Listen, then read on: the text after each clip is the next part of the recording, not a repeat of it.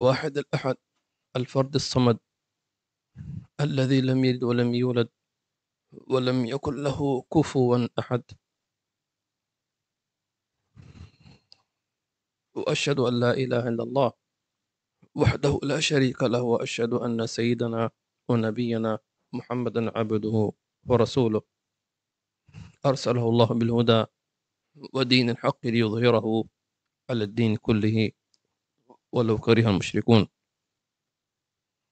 اللهم صل وسلم وبارك على سيدنا محمد الذي أرسله لنا هاديا ومبشرا ونذيرا وداعيا إلى الله بإذنه وسراجا منيرا.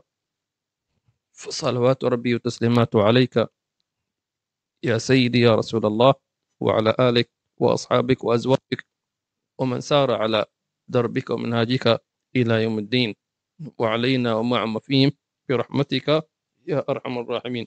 ثم أما بعد،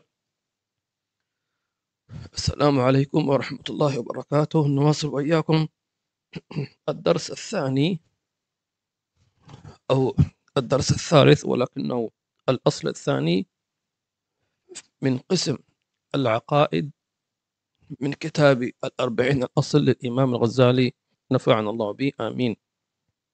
والحديث عن التقديس.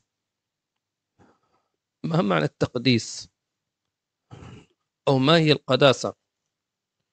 سيشرح الإمام الغزالي في بدايته عن بعض صفات الله عز وجل التي يحتاج العبد منا أن يتعرف بها على الله تبارك وتعالى. بسم الله.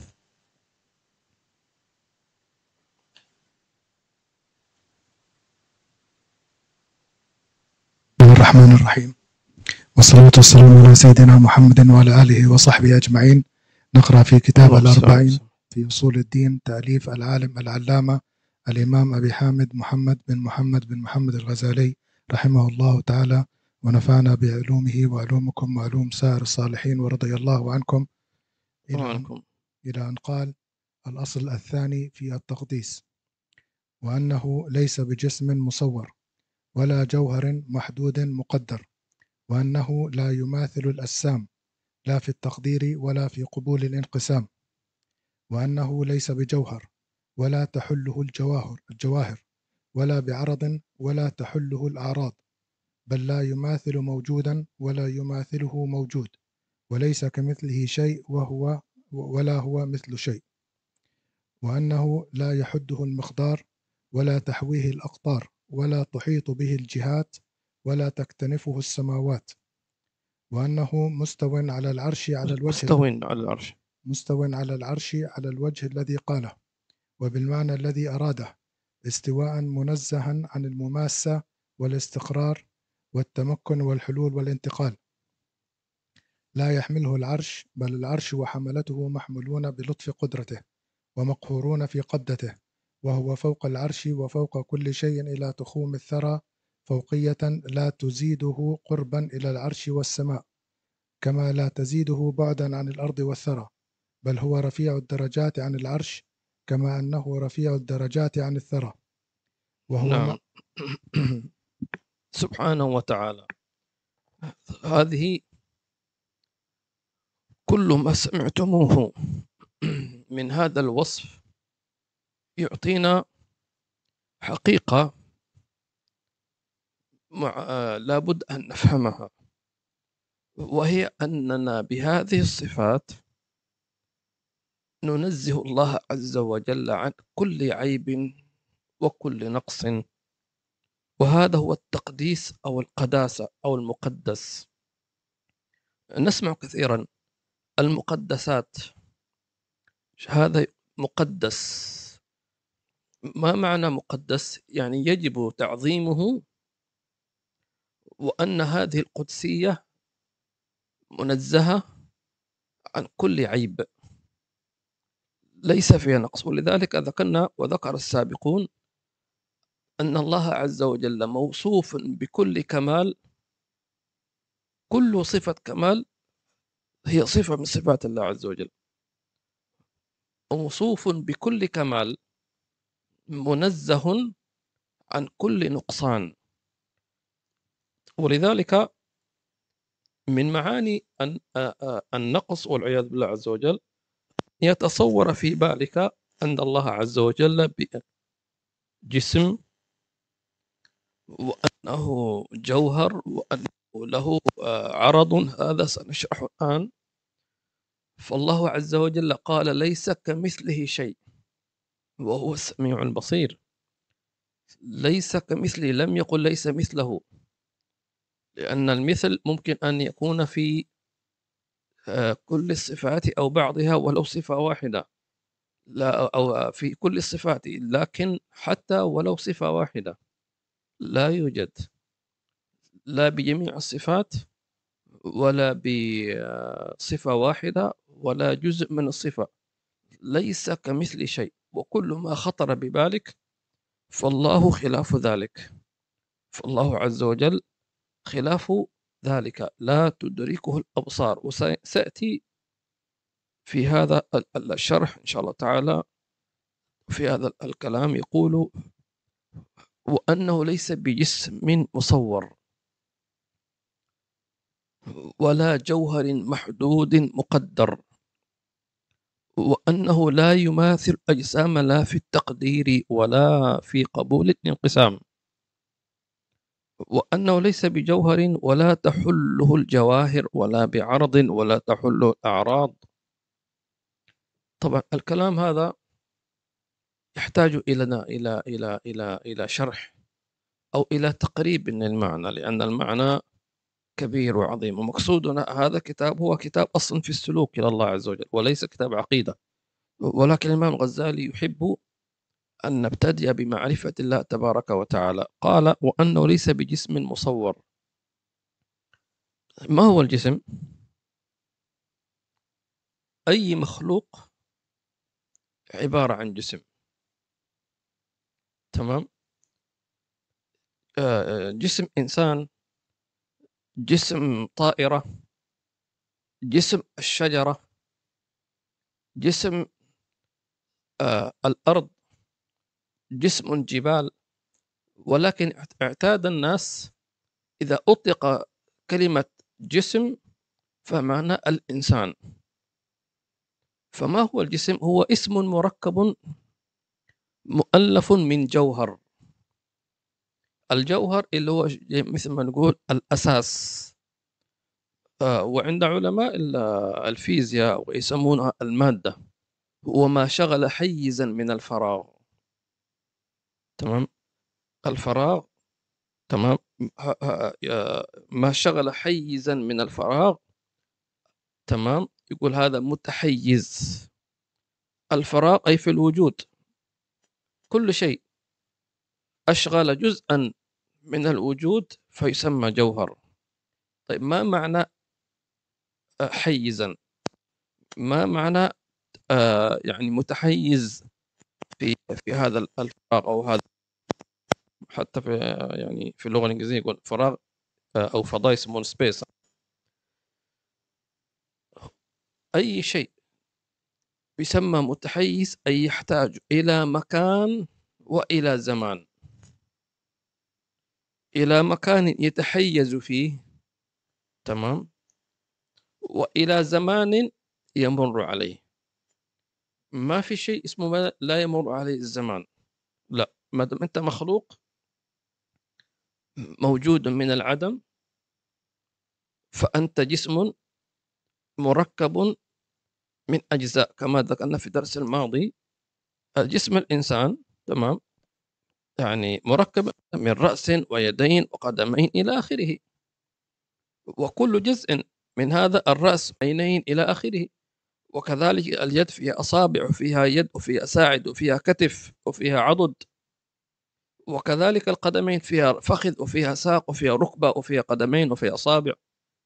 فكل جزء فيك أيضا فيه أجزاء. وإذا فالله عز وجل ليس بجسم،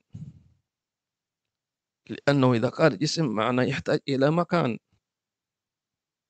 والمكان مخلوق. فهل الله يحل في مخلوقاته؟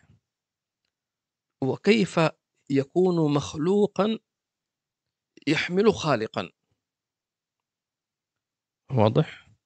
فالله عز وجل إذا منزه عن الجسمية وعن المكان. فلذلك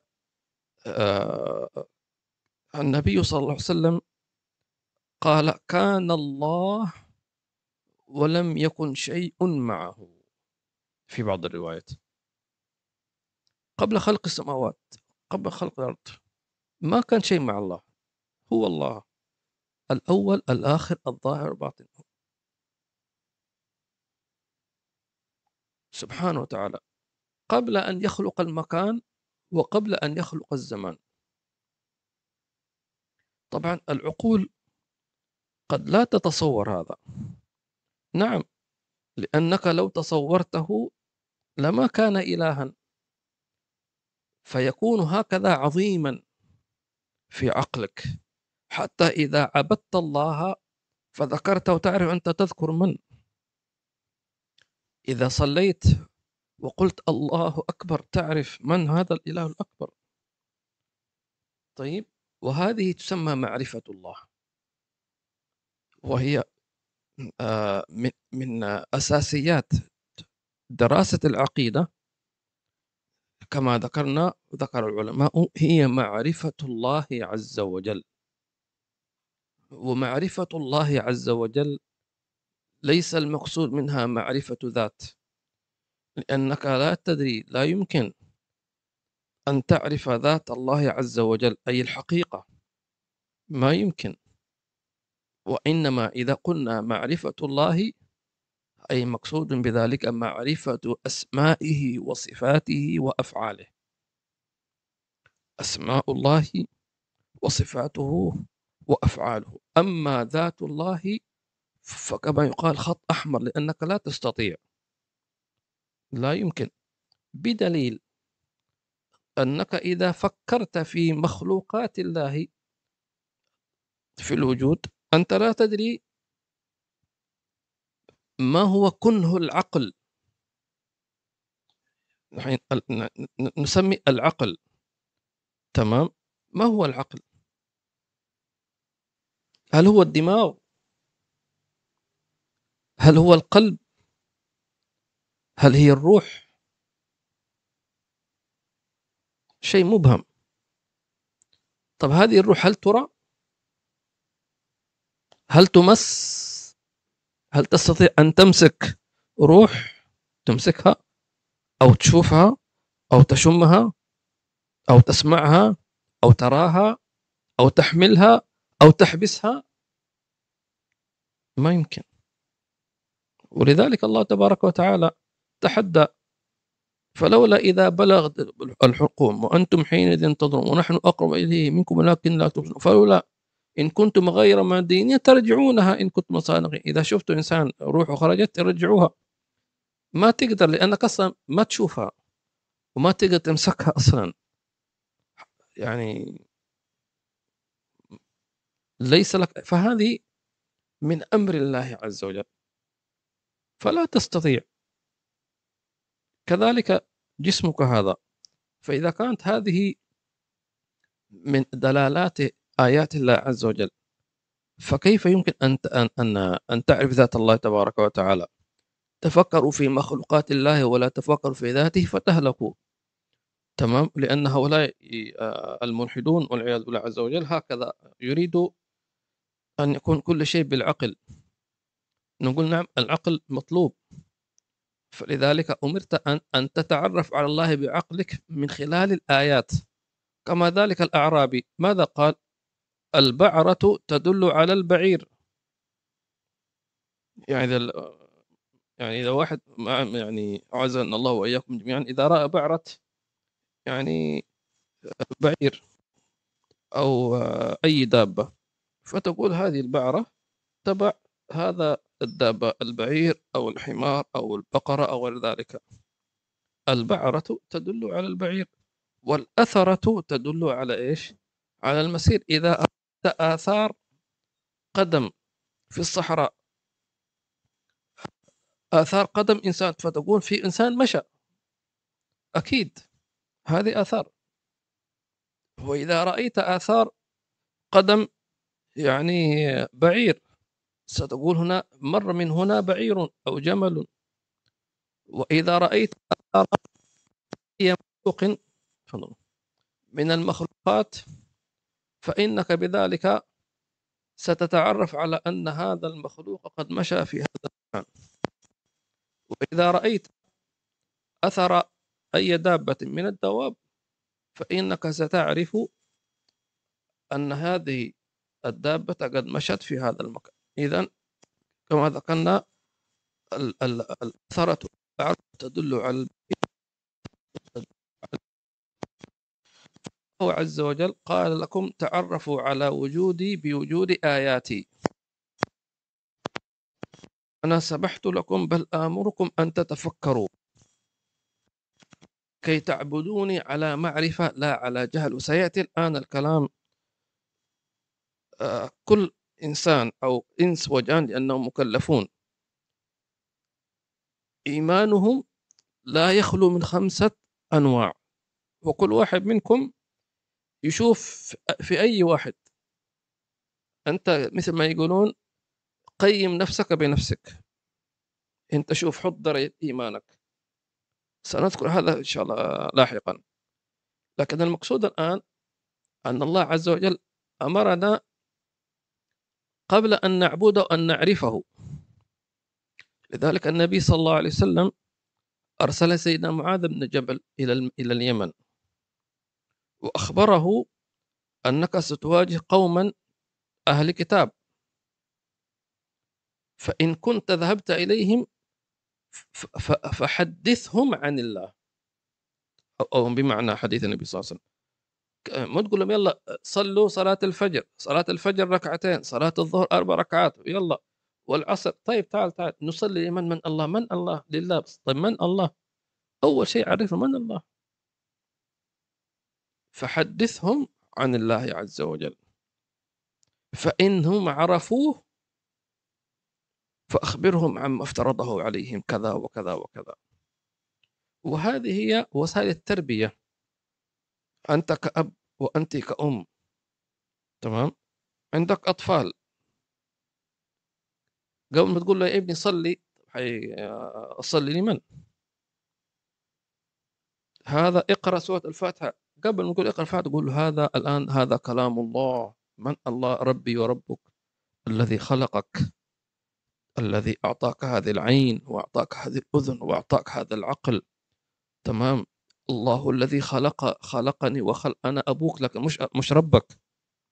هذه أمك ليس ربك.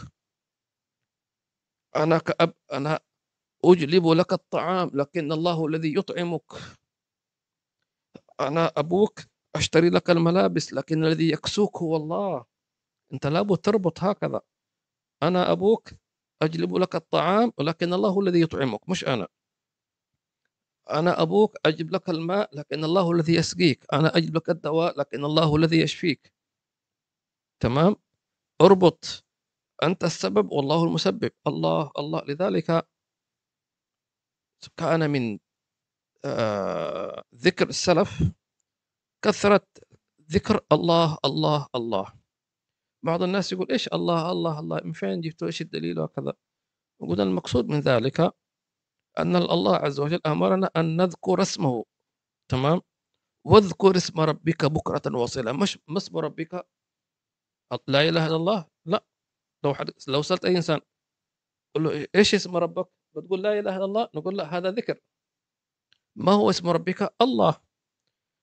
فالله أمرنا أن نكثر من ذكر اسم، واذكر اسم ربك وتبتل إليه اسم. ما هو اسم ربك؟ الله الله الله الله.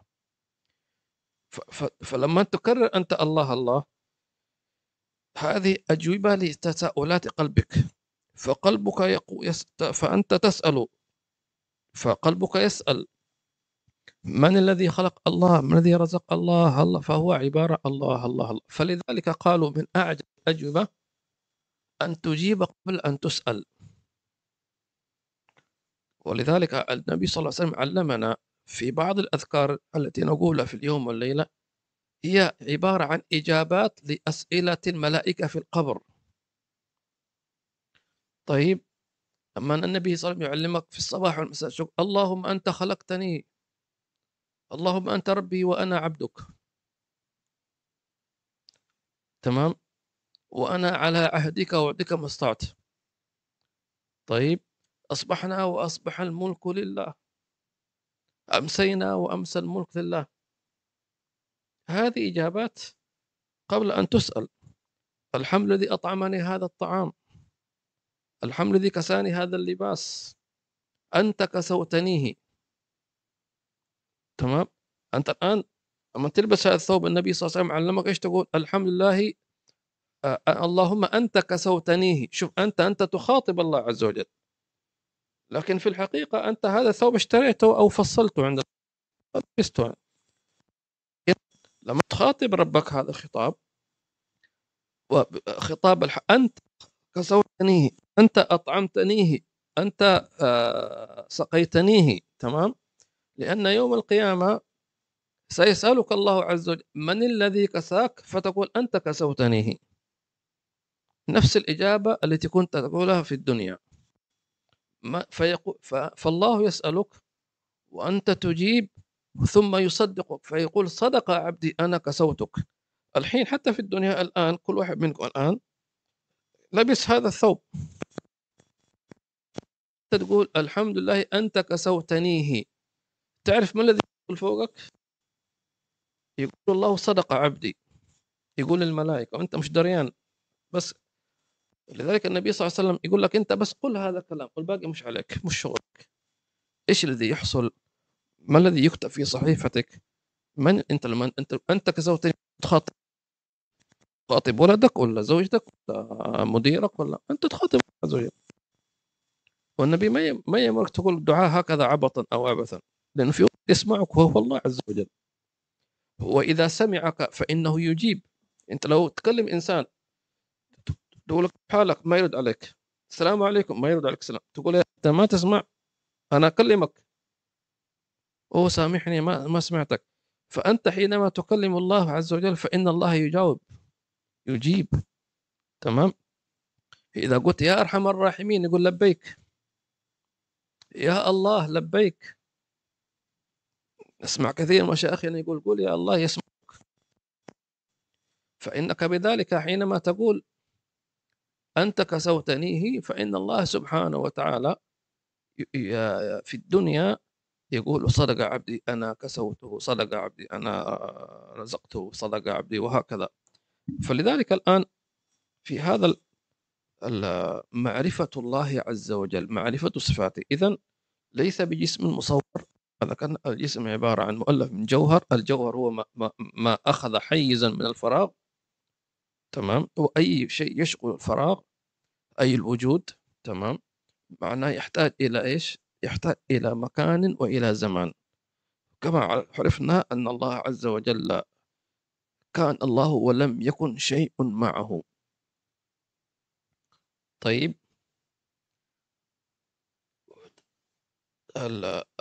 المصور اللي هو المحدد. تمام. أي شيء تريد أن يخرج في الوجود لابد يكون عندك تصور، حتى في الشؤون الدنيوية.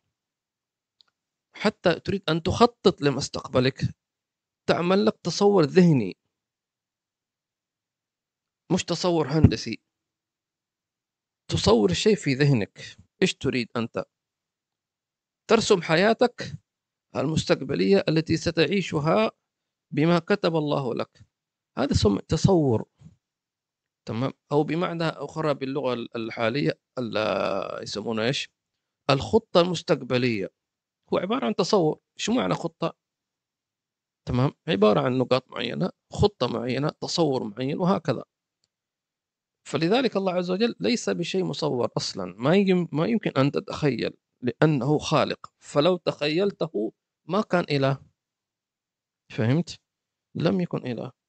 فإله يكون هكذا، يبقى عظيما في قلبك، يبقى شيء كبير، يبقى شيء ما يمكن أن تتصور، فتعبده على هذا التعظيم منذ البلوغ إلى أن تلقاه في قبرك. لذلك النبي صلى الله عليه وسلم كان يشوقنا عن هذه العظمة في خطاباته: إنكم ستلقون ربكم. تمام.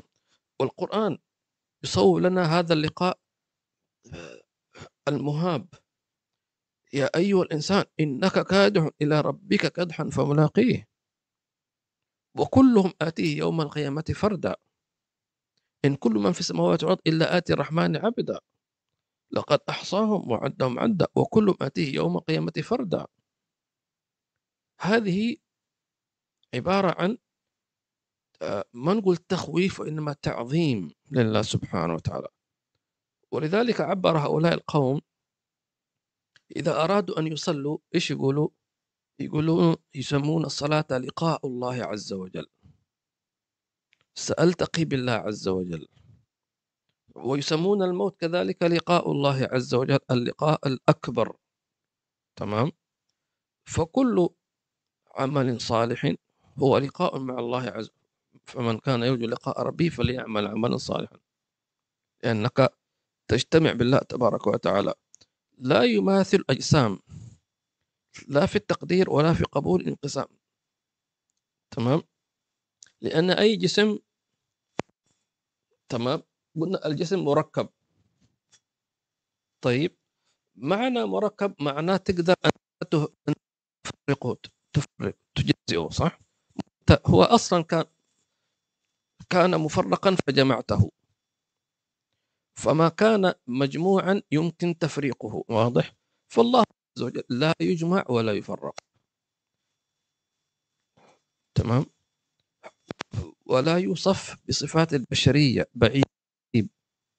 طبعا في القرب اللي هو الحسي، وإلى صفات الله عز وجل سنشرح في معنى القرب من الله تبارك وتعالى. وكذلك ولذلك إذا جاءت أحاديث أو آيات فيها المعنى يحتمل الحقيقة يحتمل غير ذلك، فإما أن يسمى لله معنى الاستواء أو النزول، فيقال صفة من صفات الله عز وجل والله أعلم بالحقيقة. هذه يكون مذهب السلف، خلاص يفوض المعنى، لا يفسرونه ولا يؤولونه ولا يجسمونه. خلاص استوى على العرش، خلاص استوى، كيف ما كيف وإيش هذا لا مر عليه. هذا يسمونه مذهب السلف، وهذا أسلم طبعا. طب لماذا ما جاء الأشاعرة وغيرهم أخذوا التأويل؟ لأن بعد القرون الأولى ظهرت كثير من الفرق المبتدعة، والتي بدأت تشكل الله على أنه جسم، وتأتي بشيء من الصفات المشابهة لله سبحانه وتعالى، والعياذ بالله عز وجل، لاختلال الإيمان. فجاءت هذه العقيدة الأشعرية وسط، لا أنهم أثبتوها على الحقيقة كما يقول بعضهم لله يدين حقيقيتين، لله عينان حقيقيتين لكنها تليق بجلاله. كيف أنت حقيقة؟ ما أنت تقول عين حقيقة، سيتصور عندك هذه العين حقيقة ولكنها مثلا والعياذ بالله كبيرة أو كذا، لا. وبعضهم نفوا الصفات تماما، فما يجوز أنك تنفي لأن هذا موجود في القرآن. فالحل الوسط إيش؟ أن تقول مثلا إما أن تقول على أرش على الذي يريده وتمشي، وإن ظهرت وجاءت الفرق الضالة وبدأوا يفصلوا، فنحتاج إلى التأويل والمجاز لأن العرب. تمام. فمثلا اليد عندنا القرآن نزل باللغة العربية، فحينما يقول لك مثلا أن هذا الأمر ليس بيدي، مش بيدي، هل معناه حقيقي؟ يعني يقول لك القرار مش بيدي، هل القرار تقدر تمسكه؟ يقول فين القرار؟ خلينا أعطيه يدي، أعطينا أنا لا، هو مجاز معنى، يعني ليست بإرادتي. تمام. فلذلك لما تسمع آيات الصفات فيها شيء من التصور، فإما أن تسلمها لله وإما أن تؤولها فتقول القوة والسماء بنيناها بأيد، أي بقوة، وإنا لموسعون. كذلك مثل النزول، تمام، في نزول الله سبحانه وتعالى، لأن هذا النزول معناه حركة وهي صفات البشرية. فإما أن تسلم المعنى كاملا لله عز وجل، وإما أن تؤول. فكذلك اللغة العربية إيش تقول؟ مثلا يقول لك اليوم نزل قرار كذا كذا كذا. كيف نزل قرار؟ يعني نزل من فين؟ من السماء ولا من الدور العاشر ولا من فين؟ يعني صدر قرار فيقول نزل. أو يقول لك ارفع كتابك إدارة، ارفعها. كيف ارفعها يعني ولا كيف؟ لا. فلذلك كلمة ارفعها، قدم طلب وارفعه إلى المدير مثلا، مش ترفعه انك انت تحمله فوق راسك، او يقال نزل قرار. فهذا يسمونه المجاز. طيب، طبعا كلام كثير جدا نحن نريد ان نفصل، لكن أن ولا تحل جواب. مثلا انا اعتبر جسم، وهذا الجسم جوهر يعني مقسم، احتاج الى مكان. هذا كرسي استوي عليه، بيت اسكن فيه، تمام. هذا يسمونه ايش؟ الجوهر. فالله عز وجل ليس بجوهر وليس بجسم ولا بعرض. شو معنى عرض؟ العرض اللي هو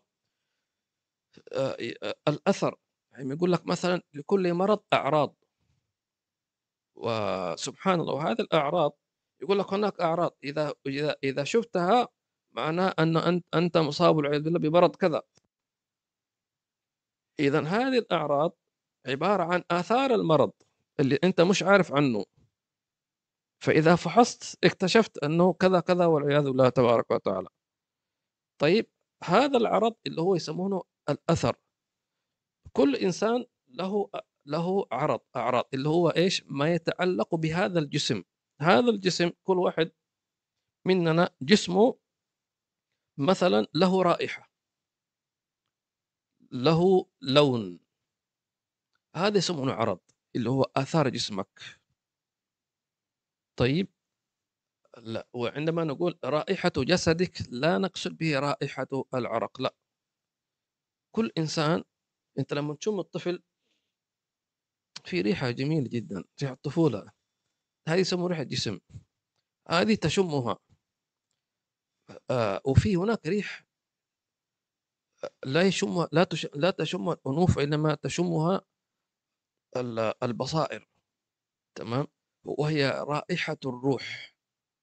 وهذه الرائحة الروح، هل الروح لا رائحة؟ نحن قلنا الروح لا ترى ولا تمسك لأنها من أمر الله عز وجل، لكن ترى.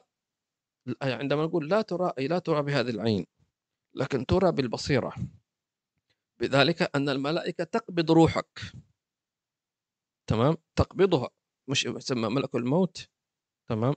هذه الروح لما روح المؤمن حينما تصعد، الله يجعلنا وإياكم من المؤمنين، فالملائكة تقول هذه روح طيبة لها رائحة.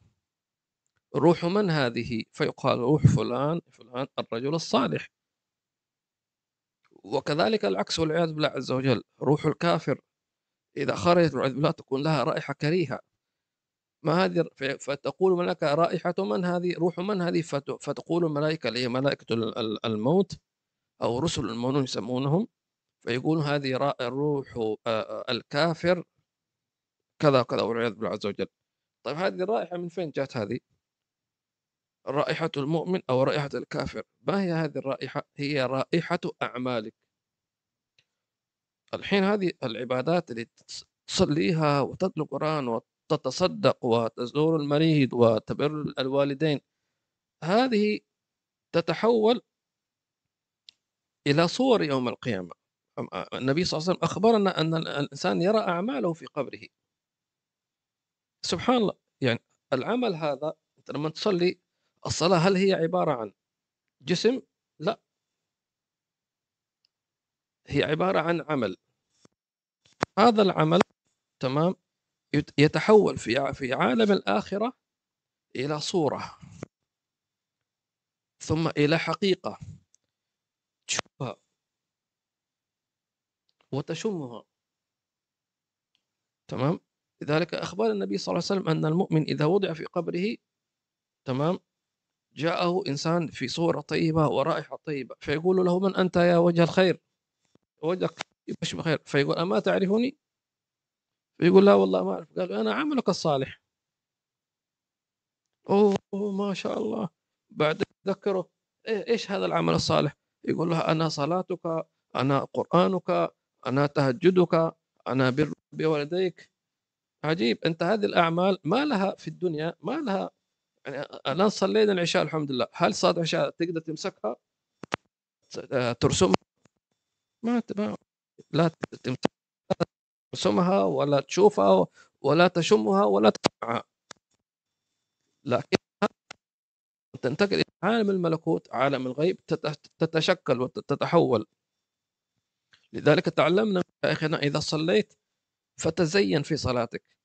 الذي يصلي بثوب نظيف غير الذي يصلي بثوب متسخ لكنه طاهر. يقول لك عادي ما دام انه طاهر، في بقعة شاي وبقعة مش عارف ايه كذا وكذا وكذا، او في له رائحة عرق، لكن يقول لك طاهر ما في نجاسة، فصلاته صحيحة. لكن كما أنك رضيت أن تقابل الله بثوب متسخ ولو كان طاهرا، فإن هذا الاتساخ سيظهر على صلاتك يوم القيامة. لأنك أنت لما شفت ثوبك في له بقعة عادي ما هي مشكلة، أهم شيء أن أصلي. خلاص ستشوف هذه البقعة في صلاتك يوم القيامة، شوف هذه صلاتك. وإذا صليت بثوب في له رائحة عرق أو رائحة كريهة وقلت عادي ما هي مشكلة، يعني الله لا ينظر إلى أجسامنا، نعم، لكن الله قال: خذوا زينتكم. النبي صلى الله عليه وسلم أمرنا أن نعظم الله عز وجل. فإذا تعطرت في صلاتك في الدنيا أنت تتعطر لله. الله طبعا ما يشم ريحتك ولا شيء، لأن الله كما ذكرنا ليس بجسم، ولكن هذه الرائحة تشوفها في صلاتك حينما تموت، فتشم: أوه هذه صلاة الفجر، كنت متطيب ولابس لباس نظيف، ولبست الخاتم تمام، ولبست العمامة أو لبست الكوفية ولبست الرداء مثلا.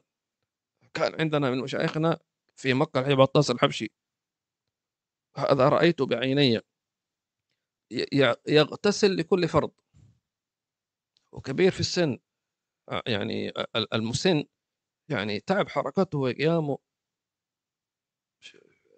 كنا كنا معزومين في جلسة في جدة، وكان جلسة يعني خاصة كذا، وكان حبيب عطاس حبشي موجود ما شاء الله، قطعة من النور ما شاء الله تبارك الله. كان قبل المغرب، كان في زي الروحة كذا. فلما دنا قبل المغرب قام الحبيب ودخل عزكم بيت الخلاء، ونسمع صوت الماء، يعني كان واحد يتروش يعني. فأنا ما كنت أعرف، كنت لسه يعني يعني لازلت يعني في سن الطلب يعني. فقلت لواحد كأنه الحبيب شو متأخر كنا أسمع صوت ماء، قال حبيب هذا يغتسل. فأقول في نفسي ليش يغتسل؟ يعني ما في بالي إنه واحد بيغتسل كان معرق أو كذا أو إلى آخره، يعني ممكن إذا كان مش متوضئ يتوضأ. فقال: لا، هذا الحبيب يغتسل لكل فرض. الله أكبر. كان هذا الخبر عندي زي ما يقول غير الإعدادات، تعرف الإعدادات يقول لك أعد البرمجة من جديد، لأنه أنا ما كنت أتصور إن في واحد يغتسل لكل فرض. شيء كبير هذا. يعني ممكن نسمع واحد يصلي 5 الفروض بوضوء واحد، يكون متوضي ما شاء الله من صلاة الفجر وماسك نفسه إلى العشاء، يعني هذا ممكن إيش يعني نبحبحها زي ما يقولوا. لكن واحد كبير في السن متعب يغتسل لكل فرض، صيف شتاء ما عنده، برد شديد يغتسل لتعظيم الله سبحانه وتعالى. ليش؟ لأنه عرف أن هذه الصلاة كلما عظمت الله فيها سترى أثرها، نظيفة جميلة رائحة طيبة. تمام. لذلك هذه الأعمال تتحول إلى صور يوم القيامة، فتسمى صور الأعمال، وليس الأعمال بل حتى الأخلاق. فقالوا كيف تؤثر الأخلاق يوم القيامة؟ قالوا كلما كانت أخلاقك حسنة كلما كنت أجمل يوم القيامة، لأن الجمال في الدنيا غير الجمال في الآخرة. الجمال في الدنيا يعني حسي، تقدر أنت إيش ترتب نفسك وتعمل شيء وتهذب أمورك إلى آخره.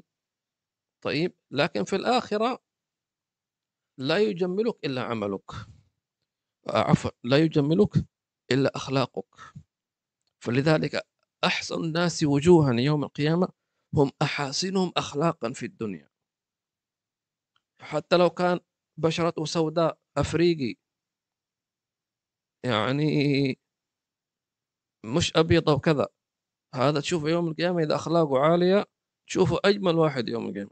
والعكس صحيح، لو واحد في الدنيا بشرته بيضاء على قولهم أوروبي وعيونه زرقاء وشعره أصفر وناعم وطويل ومعضل، اليوم كل واحد يبغى يكون معضل وطويل وما شاء الله، لكنه أخلاقه شيطان، إنسان شيطان، ذئب، متكبر، حسود، حقود، شايف نفسه. هذه أنت ما تشوف هذه الصفات، لكن يوم القيامة يبعث على تلك الصفات والعياذ بالله. ولذلك أجمل الناس وجها هو النبي محمد صلى الله عليه وسلم، لأنك وإنك لعلى خلق عظيم. ثم من كانوا على خلقه، كلما كنت أنت متخلق بأخلاقه كلما كنت جميل أقرب إلى جماله صلى الله عليه وآله وسلم. يقول النبي، يقول الله عز وجل: تعرف في وجوههم نظرة النعيم، صلى الله عليه وسلم. لذلك سنن النبي صلى الله عليه وسلم وأخلاق النبي صلى الله عليه وسلم هي زينة فوق الزينة. مثل الصلاة، إذا واحد صلى بدون سواك وبدون تطيب وبدون سنن النبي صلى الله عليه وسلم فهذا يعني مثل واحد راح الدوام بالإزار، ستر عورته من السرة للركبة. يقول لك أنا رجل، عورة الرجل من السرة للركبة، إيش رأيك؟ بيقول هذا مجنون، أنت جاي الدوام ب... بالإزار أو لا بالسروال؟ يقول لك عادي. وكذلك الذي يصلي يقول لك والله ما دام انه أن الشرط ان تستر العوره من السره للركبه، خلاص خلي صدري عاري وبدون كوفيه وبدون عمامه وعادي وعريان من فوق واسفل الركبتين عريان. ايش من صلاه هذه؟ طب كيف حتشوف صوره صلاتك يوم القيامه؟ وكيف حيكون وجهك يوم القيامه؟ تمام. اذا عرفنا ما معنى العرض، اللي هو الاثار كما اعراض الله. وكذلك من حكمة الله عز وجل أن جعل للأعمال أعراض، اللي هي يسمونها علامات القبول. أنت تقدر أن تجدها في نفسك وفي خلقك، فتتحسس من قبول الأعمال، لكن لا تطلب علامات القبول، لأن قد تكون علامة شديدة. وفطلب من الله عز وجل أن يقبلك على ما فيك. تمام. ومنهم من جعل الآثار تلك الأعمال هي الأخلاق. كلما صليت ازددت خلقا فمعناه أنك مقبول عند الله سبحانه وتعالى. إذن لا يحد المقدار، لا تحوي الأقطار، ولا تحيط به الجهات، ولا تكتنف السماوات، وأن مستوى على العرش على الوجه الذي قاله. خلاصة هذا الكلام كله أن الله منزه عن الزمان والمكان. يعني نحن اعتبرنا عوام، يسمونه عقيدة العوام. يكفيك أن تعلم أن الله عز وجل موجود بلا مكان، لا يحويه مكان، لا يحتاج إلى مكان، ولا يعتريه الزمان، خلاص. طيب، فالله عز وجل لا يحويه مكان، وهو رب المكان، والمكان مخلوق والله خالق، فكيف يحل الخالق في مخلوقه سبحانه وتعالى. ثم قال: لا يحمل العرش، فالعرش مخلوق كيف مخلوق يحمل خالق؟ ما يمكن. فهو مستوٍ على عرشه على المعنى الذي يريده سبحانه وتعالى استواء يليق بجلاله، كما قال الإمام الغزالي: منزه عن المماسة، يمس، والاستقرار تمكن، والتمكن والحلول والانتقال إلى آخره. فالله منزه عن كل صفات البشرية، لا يحمل عرش بل عرشه وحاملته محمولون بلطف قدرته ومقهورون في قبضته، وهو فوق العرش أي فوق مكانه لا مكان. لأن الله عز وجل كما ذكر عن قوم فرعون قالوا: وإنا فوقهم قاهرون. هل معنى فوقهم يعني جالسين فوق راسه؟ لا، يعني في التمكن، في السيطرة. يعني يقول لك أنا فوقك، أي أنا أقدر أتحكم فيك. يقول لك القانون فوق الجميع. كيف فوق الجميع؟ يعني لابد أن تمتثل، ما تقدر تخالف القانون. واضح؟ فهذه معناها فوقية مكانة، مش مكان، منزلة. يقول لك المدير فوق المدرس. واضح؟ ففوقية مكانه لا مكان. قالوا على ذكر العرش، كما أخبر النبي صلى الله عليه وسلم: كان الله ولم يكن شيء معه، لا مكان ولا زمان ولا عرش. وأول ما خلق الله نور النبي محمد صلى الله عليه وسلم. طيب، وما هو الدليل؟ النبي صلى الله عليه وسلم حينما سئل: متى كنت نبيا؟ يعني السؤال عجيب. يعني ممكن ممكن النبي صلى الله عليه وسلم يقول: أنا كنت نبي بعد عيسى عليه السلام مثلا، يعني من حيث الترتيب الزمني، صح ولا لا؟ لكن كان الجواب عجيب. قال: وآدم منجدل في طينته. يعني قبل أن ينفخ الله في آدم الروح، يعني زمان قديم يعني. وآدم منجدل في طينته. آه لذلك حينما يقول الله سبحانه وتعالى: إن الله وملائكته يصلون على النبي. متى؟ منذ متى يصلي على النبي صلى الله عليه وسلم؟ الله يصلي، وصفة من صفة أفعال. وإحنا قلنا أن صفات الله أزلية، أي ليس لها أول ولا آخر، لا ابتداء لها ولا انتهاء. فإذا أردت أن تعرف متى كان النبي محمد صلى الله عليه وسلم، شوف الآية: إن الله وملائكته، يعني الله أمر الملائكة يصلون على النبي. منذ متى؟ لتعلم أن نور النبي صلى الله عليه وسلم، تمام، في هو أول مخلوق صلى الله عليه وآله وسلم. ثم أول المخلوقات في الحس هو العرش. فخلق الله العرش، وهو جسم نوراني عظيم.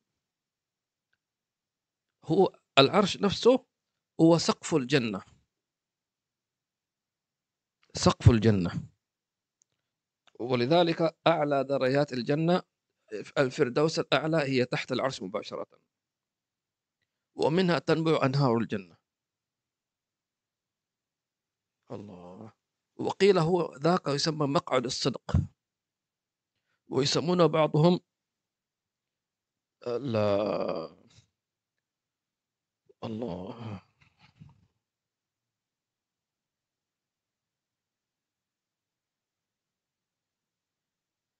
حظيرة القدس.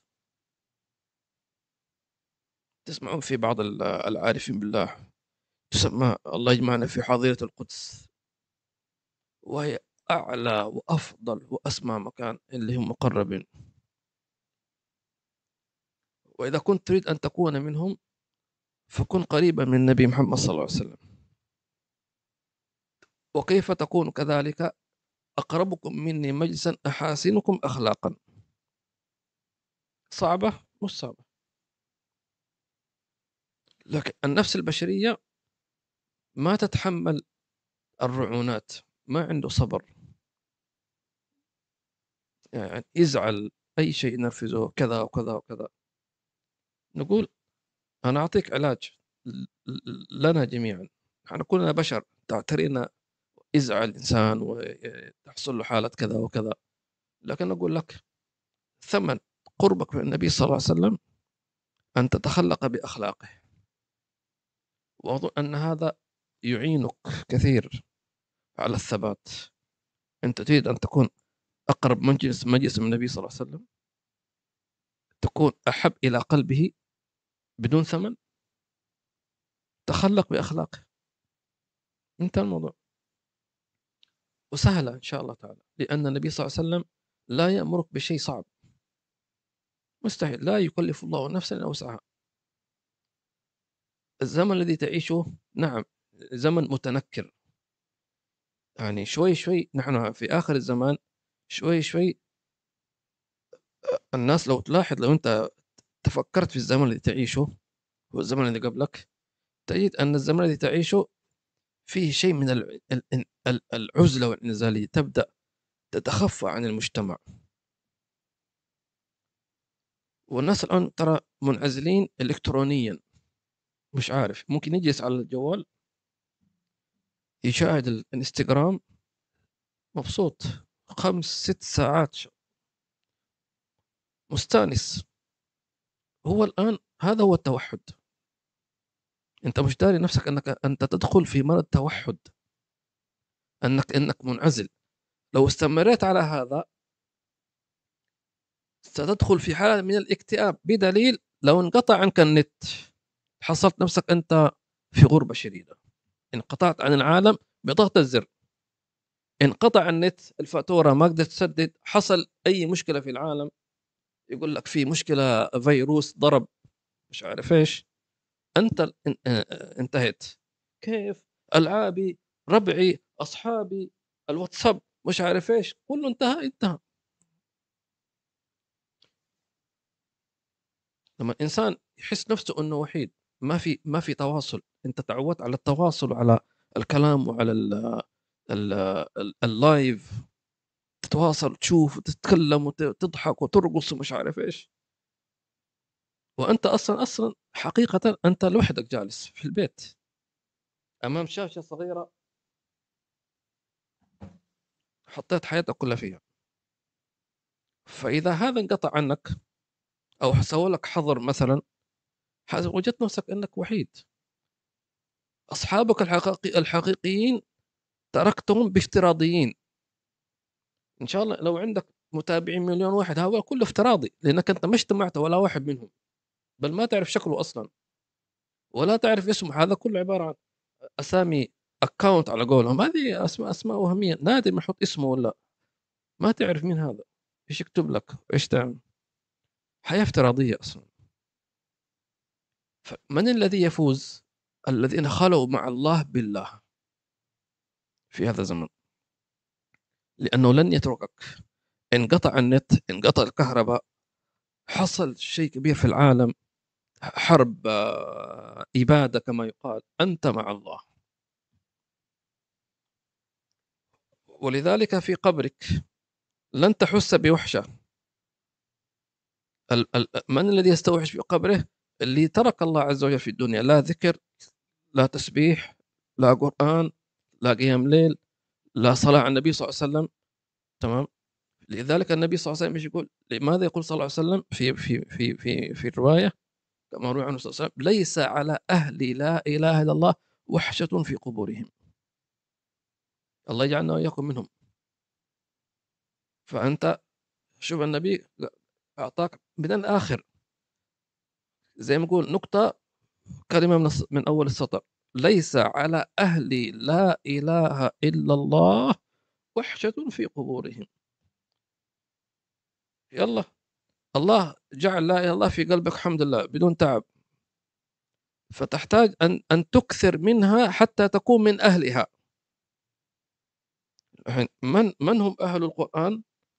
الذين يتلون حق تلاوته، كل يوم له حزب، بغض النظر تقرأ جزء جزئين، لابد يكون عندك. إذا قرأت القرآن كل يوم جزء نصف جزء، لكن كل يوم إن شاء الله مشغول مريض مش ما هذا ما تسيبه، هذا دوام رسمي، أنت من أهل القرآن. وإذا زدت عليه أن تعمل به، عملت بالقرآن، تدبرت القرآن، حاولت تعمل به، من أهله إن شاء الله دخلت. مثل صلاة الجماعة، يعني فرق صحيح، فرق من يحضر الصلاة من أول تكبيرة الإحرام، واحد أدرك الإمام قبل ما يسلم، تمام، لكن كلهم أدركوا الجماعة. فأنت إذا قرأت نصف جزء دخلت في أهل القرآن ولو كنت في الصف الأخير، تمام. يعني إذا كان مسجد كبير في صف أول وفي صف أخير، لكن أنت في النهاية داخل المسجد، صح الثواب متفاوت، فإن لم يصبها وابل إيش فطل. فإذا فالعرش أول مخلوقات الله عز وجل الحسية. والعرش طبعا أنا المفروض نخلص الدرس، لأن قلنا ساعة كاملة، ولكن يبدو أننا سنكمل إن شاء الله. الدرس القادم سيكون الدرس من جزئين. عرش الرحمن، أنا كعبد، هل يكفي أو يجب علي فقط أن أؤمن أن هناك عرش؟ أنا كعبد إيش مكانتي مع هذا العرش، أو إيش أستفيد، أو ما علاقتي بهذا المخلوق العظيم؟ نقول فيه أول شيء أن الله عز وجل جعل العرش حملة، سماهم حملة العرش، وجعل وظيفتهم أن يستغفروا للمؤمنين في الأرض ويستغفرون.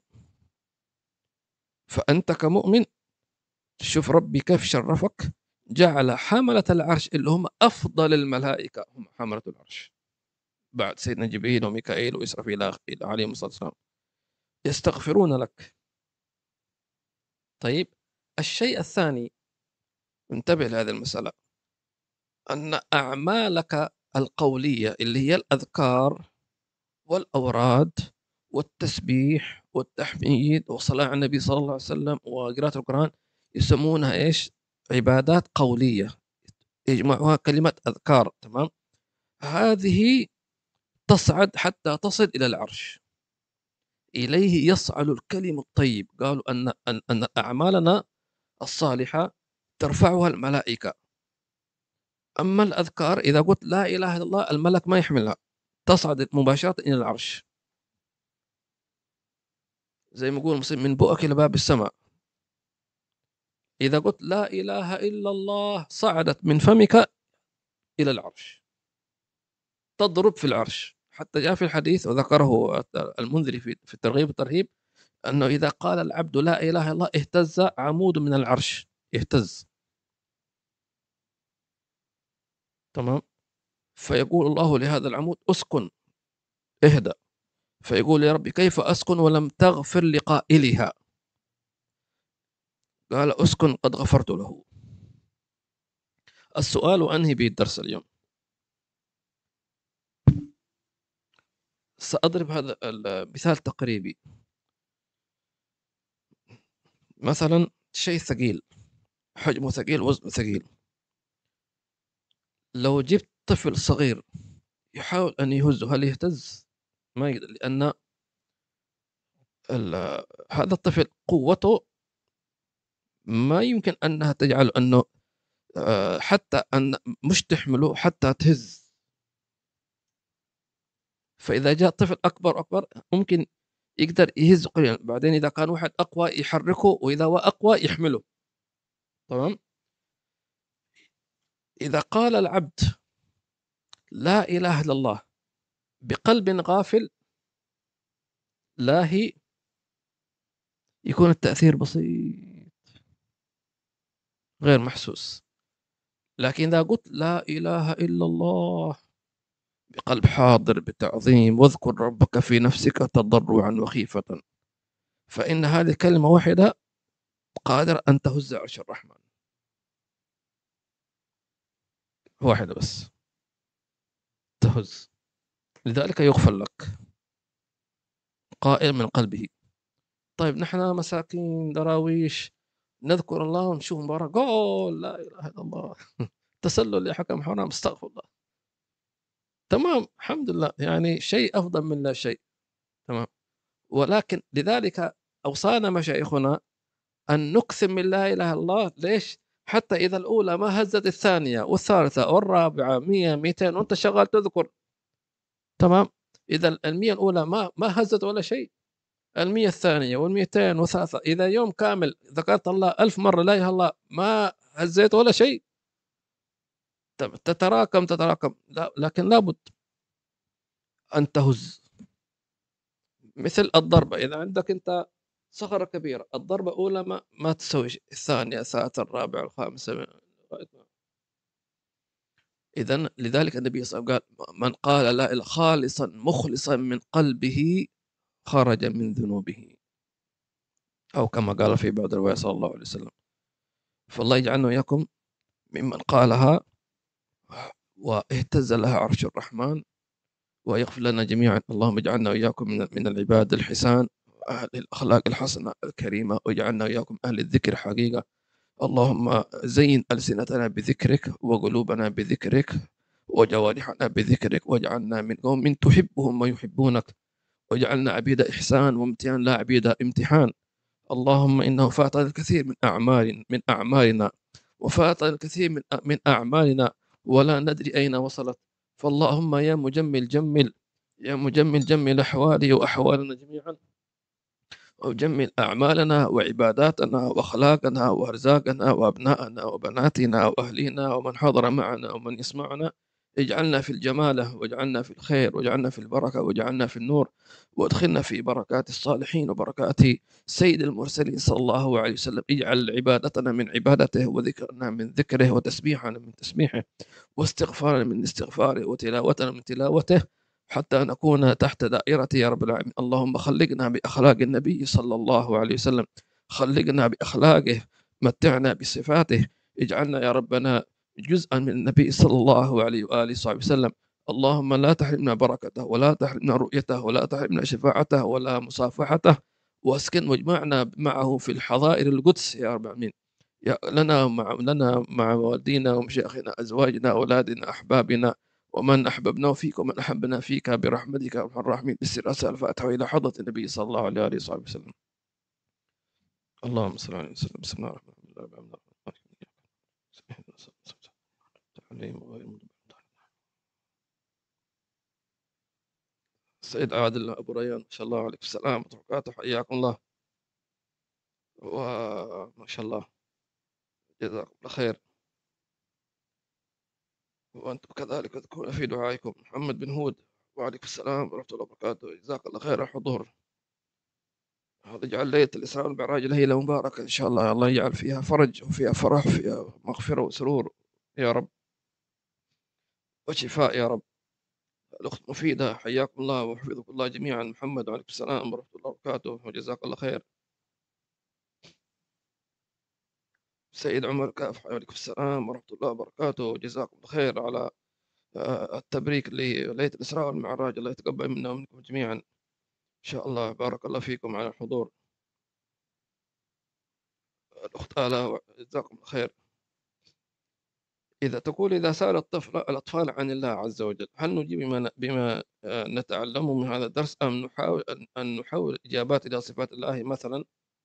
احنا قلنا سابقا أنه شيء طبيعي أن الطفل يسأل، ولا تقول له لا تسأل، هذه فطرة. تمام. إلا أن هذه الأسئلة مش شرط أن السؤال، أن الجواب يكون على قدر السؤال. تمام. يعني مثلا لو قال طفلك أو طفلك فين الله ما أشوف، هذا سؤال معتاد، أكيد كل واحد منكم مر هذا عليه، أطفاله وأولاده. لكن أهم شيء أنك لا ترتبك، لا تسأل هذا السؤال. الإجابة أول تقول: بارك الله فيك ابني. تعرف أن من تسأل عن الله معناه أن هذا إيمان في قلبك، والله سبحانه وتعالى موجود. شوف هذه السماوات، غير الجواب. الطفل ما يبغى كلام، يبغى شيء يشوفه. لذلك الأطفال يتعلمون بالرسم إلى آخره. تقول شوف هذه السماء، شوف القمر هذا، شوف الشمس، ما شاء الله، تعرف فين كم تبعد، تعرف كيف حجمها، هذه كبيرة جدا. فإذا حدثت عن الشمس أو القمر أو النجوم أو السماء بما يمكن أن يعظم عند هذا الشيء، لأنه هذا الشيء يراه الآن، فنقول له بعد هذه العظمة والدهشة، نقول له تعرف هذه الشمس من خلقها؟ الله. إذا الله عظيم، فتكون الجواب الله عظيم، الله كبير، الله جليل، هذه الإجابات. بعدين هو يتفكر في هذه العظمة إن شاء الله تعالى. هذا باختصار شديد. ياسين عليكم السلام ورحمة الله وبركاته. ياسين الحبشي وعليكم السلام ورحمة الله وبركاته. جزاكم الله خير. إن شاء الله إذا تيسر نعمل محاضرة عن الإسراء والمعراج يا رب.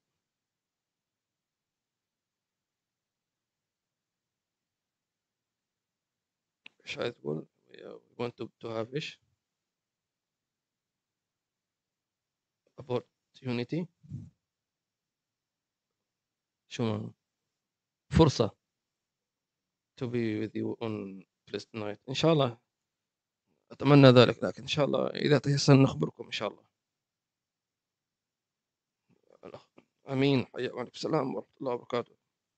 الله يجمعنا في حضور القدس، آمين، في خير وعافية. الأخ سلام، وعليكم السلام ورحمة الله وبركاته. جزاك الخير يا أخ سلام على يعني ثنائك وهذا حسن ظنك. الله يجعلنا إن شاء الله أفضل مما تظنون، فيها خير وعافية.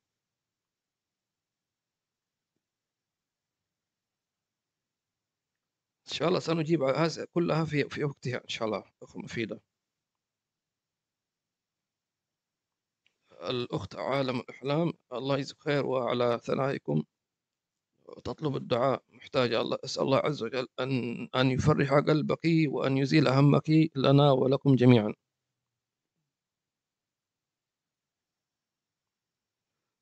الأخ عادل برشيد، حياك الله، مطيعة، وجزاكم الله خير. تطلب الدعاء لأولاد بهداية، اللهم اهدنا واهدي أولادنا جميعا وإياكم لما تحب وترضاه، اللهم اهدنا فيمن هديت. تلميذة الحبيب وعليكم السلام وبركاته. ممكن تبين لنا سبب تحريم المسكر المفتر، خصوصا الشباب الناشئ الذي يشاهد التلفزيون ووسائل التواصل، كيف نزرع خوف الله في نفوسهم؟ يعني سبحان الله، يعني لا الله عز وجل حرم الخمور والمسكرات وغير ذلك لحكمة، ليست فقط لأنها تضر الجسم. الحين مثلا نشاهد أن بعض الغير مسلمين لماذا يشرب الخمر؟ لأنه يريد أن يعني أو يأخذ مخدرات، يريد أن يهرب من المشاكل، يريد أن يستمتع بالنشوة. طيب كيف أنت تستمتع وأنت مغيب عقلك أصلا؟ هذا المسكر أو المخدر هو أصلا عقلك مغيب، فكيف تعيش النشوة؟ أنت مش موجود أصلا، مأخوذ. ولذلك إنما أنت غيبت عن الوجود فلا تشعر، ولكن حينما ينتهي هذا المفعول المخدر أو مفتر وغير كذا تسوء حالتك أسوأ. لذلك تجد الذي يصاب بالإدمان يعني يكون حالته جنونية والعياذ بالله تبارك وتعالى. أيضا أن تحريم الله للخمر والمسكرات لأنها تضر الجسم، تمام، وتعطل حقيقة الحياة كلها. ثالثا تعطلك أنت كعبد عن الله سبحانه وتعالى، تدمرك. فهي من حبائل الشيطان. المسكرات المخدرات هي عبارة عن أساليب من أساليب الشيطان لتغيب عن الله عز وجل، ثم أضاف إليها ما يجمع المسكر مع الغانيات والزنا والعياذ بالله تبارك وتعالى، كلها عبارة عن زي ما يقولون يسمونها الباكج، الباقة، كل ما بعض. والعياذ بالله تبارك وتعالى. الله يجينا وإياكم من المشكلة أن هذا الخمر صار يشاهد الناس في المسلسلات. في ممكن واحد في بعض الناس مثلا يشاهد مسلسل مع أولاد أسرته ويشوف هذا صب لي شوية من البيرة والويسكي، فإذا اعتاد الإنسان على مشاهدة يقول لك أنا ما أشرب، ولكن ممكن إذا رأى ذلك هذا إنسان يشربه والعياذ بالله تبارك وتعالى، ثم يظهر هذا الإنسان، أو مثلا يظهرون في المسلسلات وغيره أنه إذا واحد كان عنده مشكلة فيطلع سيجارة فيظهر لك رسالة أنه هذه السيجارة تخليه يروق، تمام، يروق، يصحصح ويدخن بأسلوب كذا يدعو ليش للتجربة، لأن الولد المراهق أو البنت أو حتى الطفل يشوف هذا يدخن بشراهة مستمتع فرحان مبسوط، أو كان منزعج يقوم مجعول ياخذ سيجارة يريح. هذه خطير هذا والعياذ بالله. فلذلك النبي صلى الله عليه وسلم لعن الخمرة وحاملها والمحمولة إليه وعاصرة ومعتصرة إلى آخره. نسأل الله عز وجل يعني أن يعبدنا عنها في خير وعافية، آمين. حياكم الله وبرياكم.